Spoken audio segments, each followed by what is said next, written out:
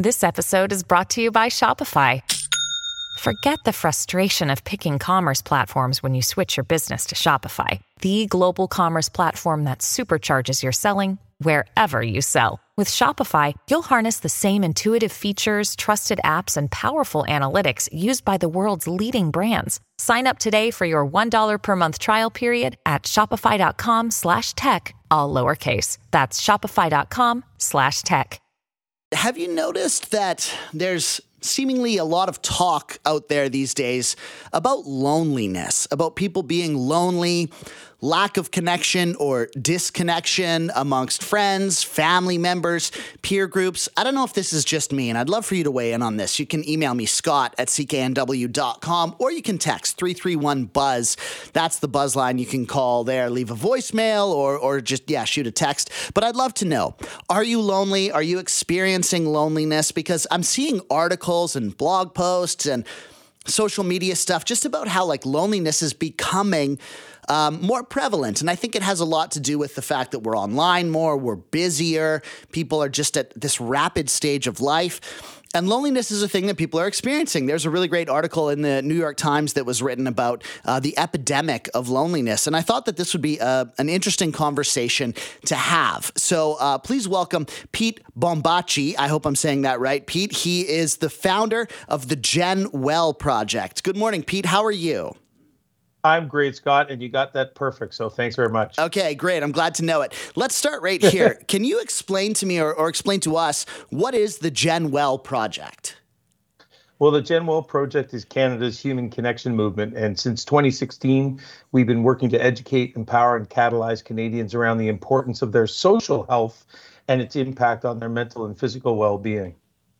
Okay, that sounds good. And so this obviously has to do with exactly what we're talking about here, right? Loneliness, connection, disconnection. Has there been an uptick or a growth in loneliness, or is it just that me or other people like yourself are just more aware of it?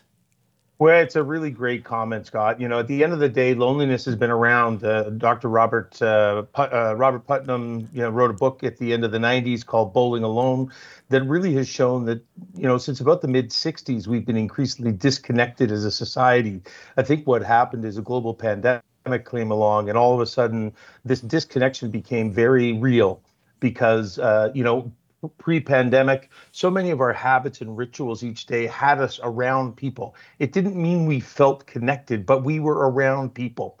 And so the pandemic was the real wake-up call. And I think that's why, as we come out of the global pandemic, we're starting to recognize that when you rip people out of each other's lives for 2 years, now we're recognizing the devastating impact that it can have on both our mental and our physical well-being. Yeah, absolutely. And I mean, I have tons of questions there as well around the physical implications, because I think that's something that we kind of take for granted.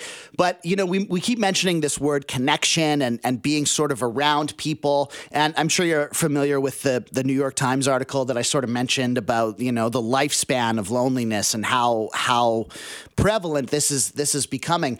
But one of my questions is, what's the difference between being around people and connecting with people? Because, I'm around people all the time, yet I still sometimes feel lonely, and feel like I don't have the same connections with some of the guys that I hang out with versus some of the guys that I grew up with. Is there a distinction there? Absolutely, Scott. And I think, everything you just voiced is you're human, like all of us. We can be physically isolated, which I think most of us understand. And oftentimes we think about it in the context of a senior who may have lost loved ones or who may be physically isolated from people because they live alone and all those other things that can happen to somebody as they get older. What I think we're talking about and what I think the world is truly waking up to now is a lack of belonging. So you can be in a crowd, you can be in an office, you can be in a classroom, you can be in your own home, you can be on your street, and you can think differently, act differently, sound different, so many ways in which we can feel disconnected from other people. I'll share a personal story. I lost my dad when I was 13, and I felt disconnected from other people because I always felt like I was the kid without a dad.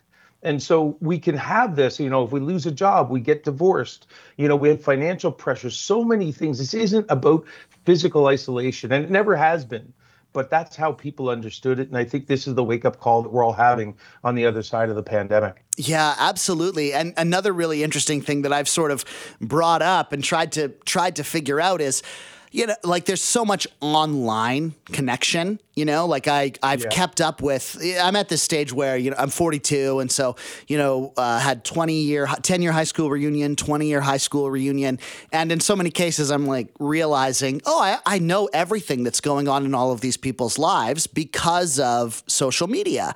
And because of that, I feel aware of what is happening in my community and aware of what is happening in the people's lives in my community. But that's not connection either. And I think we sort of get that confused. It's like, I know what's going on. I feel in touch, but it's not, it's like it's almost worse, right? Because we think we're getting this thing and it's not a replacement for actual human connection.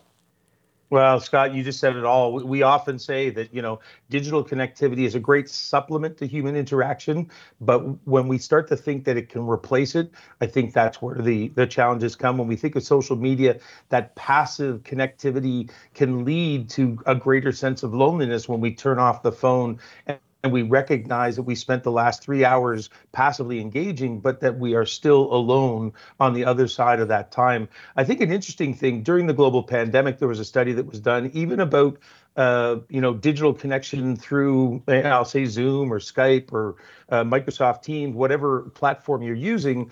And the brain activity face to face is 9 times as much as when we're on that digital connection. So even when we've thought that we've replaced some forms of connection with other people with a digital platform, the reality is we all need human connection. And this is what we've been driving for the last 7 years at the GenWell Project, is to help people understand these facts. Because we've educated people on exercise for 50 years.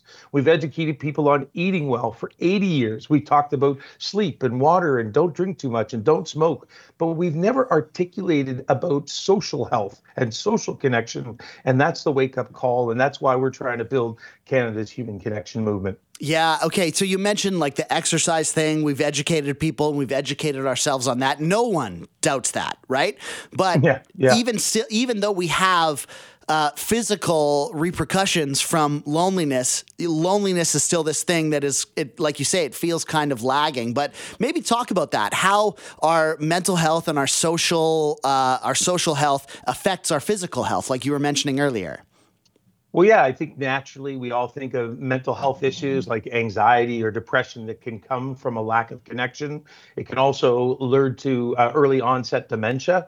But when we think about the physical health impacts, it can increase your risk of heart disease, type 2 diabetes. It's certainly addiction and suicide, obesity. So when we really understand what loneliness does to us, when we have chronic or persistent loneliness, that increases inflammation in the body. And that inflammation can really lead to just about every type of illness that we face.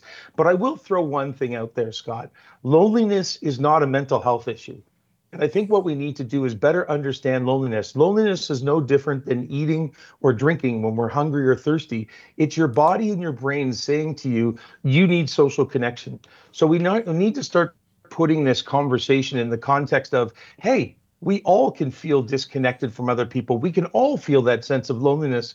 And if we take action early enough, if we go and get a coffee, if we go for a walk to the dog park, if we go and talk to a neighbor, if we go and call an old friend or an old colleague, all these things are steps to helping us address loneliness before we have a mental or physical health issue. And that's really about the swimming upstream and saying, look, if we can educate society like we have on physical activity and eating well, I think we can address so much of this challenge because people are more apt to say, oh my God, this isn't an issue. This is just my body and my brain telling me I need to call up Scott and go for a coffee. Yeah, man, I love what you're saying. You're hitting the nail right on the head. It's almost this like an ounce of prevention versus a pound of cure thing. But one thing sort of occurred to me, and again, I'm quite open about this. I've been talking about these type of things in therapy and that type of thing for a long time. Why is there, maybe you can speak to this, Pete, why is there this idea that if I reach out to somebody in my life, one of my friends or somebody I grew up with, and say, hey, like I'm kind of lonely. Can we? And you don't have to say it like that, obviously, but hey, could we grab a coffee? Could we grab a beer?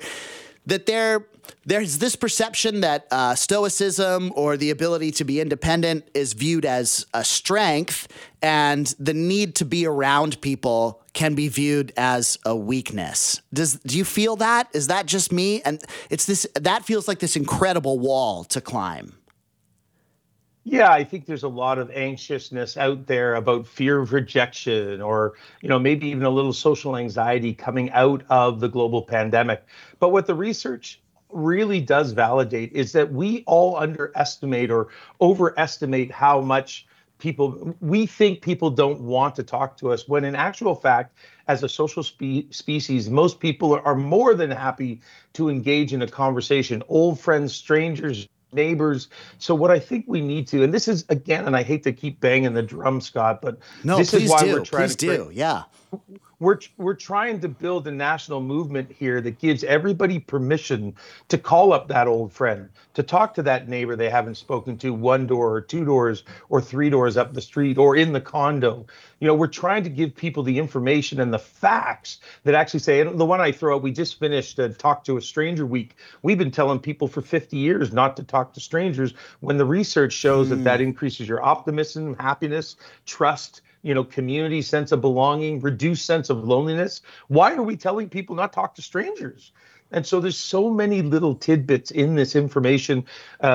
Dr. Kith Ricard out of Simon Fraser University is leading the research that's developing the Canadian Social Connection Guidelines. He's also the chair of the Genwell Project Scientific Advisory Panel. Those guidelines will be coming out by the end of this year, which will now give every Canadian the real facts and information to say, hey, you need to be taking this information far more seriously.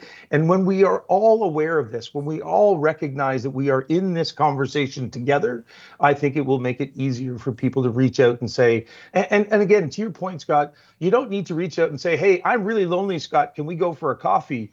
It's recognizing, hey, Scott, you want to go for a coffee? Because we all benefit from human connection. Let's shift it from a crisis mentality to a positive, proactive one, as you said earlier, because when we all recognize we're in this together, it makes it easier for everybody. Yeah, absolutely. And like, it's enjoyable. Like, who doesn't want to have a drink with an old friend, right? Like, it's not like it's a hard thing to convince me to get together with an old friend.